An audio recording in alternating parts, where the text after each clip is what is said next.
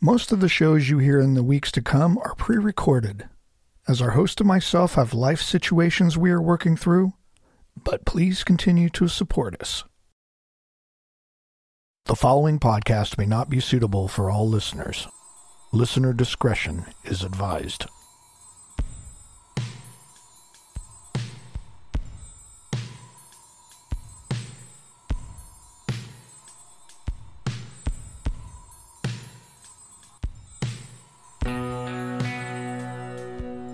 We have a holiday coming up.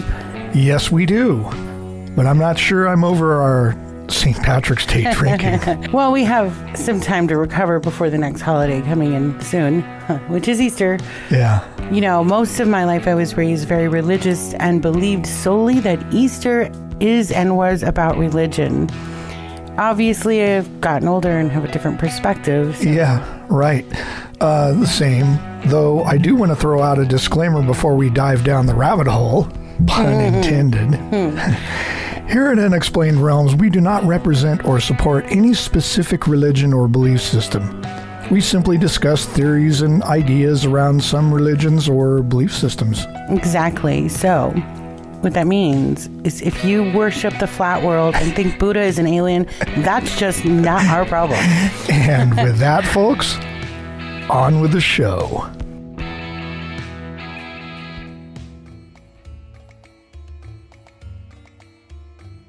The goddess Ishtar was often called the Queen of Heaven by the people of Mesopotamia. Mesopotamia would be Iraq in this day and age. I know, you're wondering why we're talking about the goddess of Ishtar, and that's because many believe Easter is linked to her. She is the goddess of love, sexuality, and fertility, and ultimately responsible for all life. Though she was never a mother, she was also the goddess of war and is celestial. She is the planet Venus and the morning and evening star. Sounds like my kind of gal. So how is she connected to Easter? Well, there are no facts to link her to Easter, but tons of speculation. For example, the symbols we use for Easter, eggs and bunnies, well, both are associated with sex. And fertility. Mm-hmm. Bunnies multiply rapidly, and eggs are how life is created. Whether eggs are laid or created internally, such as in a woman's body, they bring life. And she was the goddess of sex and fertility, so you see the link. Yes. According to lore, Nimrod, king of Babylon and the builder of the Tower of Babel, married his mother, Semiramis, I'm sorry. Yeah. But shortly after he died, she assured the people that he had become the sun god Baal. Of course, she took advantage of his death and began telling people that she was a goddess who descended from the moon in a moon egg. She claimed the egg had dropped into Euphrates on the first full moon after the spring equinox. Obviously, Semiramis, I don't know how to pronounce it, is Ishtar, and some claim it is pronounced Easter. The legend goes on to say once Ishtar became pregnant, she claimed that the sun god had caused her to conceive. She gave birth to her son named Tammuz. He was a hunter, but was killed at one point by a wild pig. Since her son was killed by a pig, she claimed a 40-day period of time of sorrow prior to the anniversary of his death. During those 40 days, no meat would be eaten.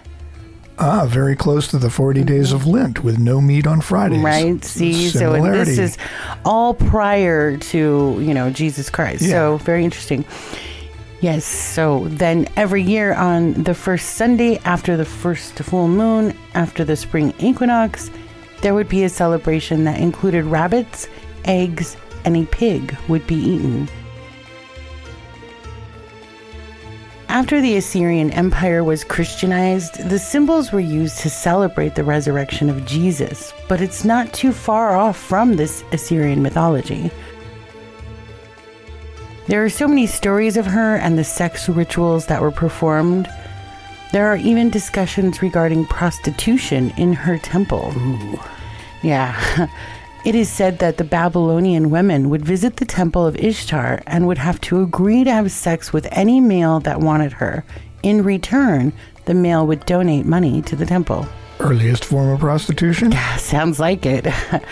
Though, what I find interesting is that some say Easter was actually started by the goddess of, we just went through this sound pronunciation. Yeah. Eostre. And it was a celebration of the spring equinox. A celebration occurred in tribute to the renewal of the earth after winter. And once again, symbols of rabbits and eggs popped up throughout these stories of the pagan goddess.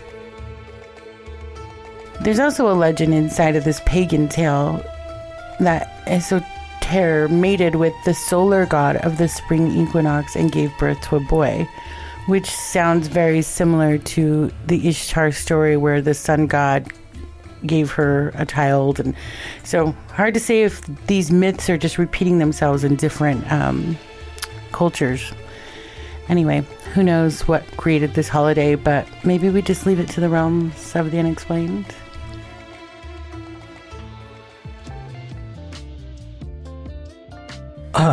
Anne? Yeah. Which came first, the chicken or the egg?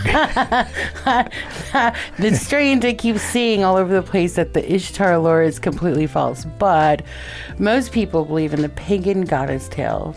I heard someone say there's no actual proof to the Ishtar stories. Perhaps not, but we do know that most of the original Christian religious holidays coincide with older pagan holidays and feasts. True. No, the answer to your question, I'm pretty sure the egg came first. But where does tequila fall into the equation? That falls into my mouth. Okay. Happy Easter, everyone. How do you say, get in my belly in Espanol? Have a sweet chocolate and drink tequila. Arre. If you're new, you can visit us at unexplainedrealms.com, Facebook, Instagram, YouTube, Twitter, and TikTok. And don't forget to smash those like, subscribe, and follow buttons. And don't forget to hit the show notifications button on Spotify so you can get reminders when we drop a new episode. Don't forget to click on our sponsors' links when visiting unexplainedrealms.com. With a variety of brands and products to choose from, and the most exclusive deals just for you. This podcast is supported by Anchor.fm and V Media Studios.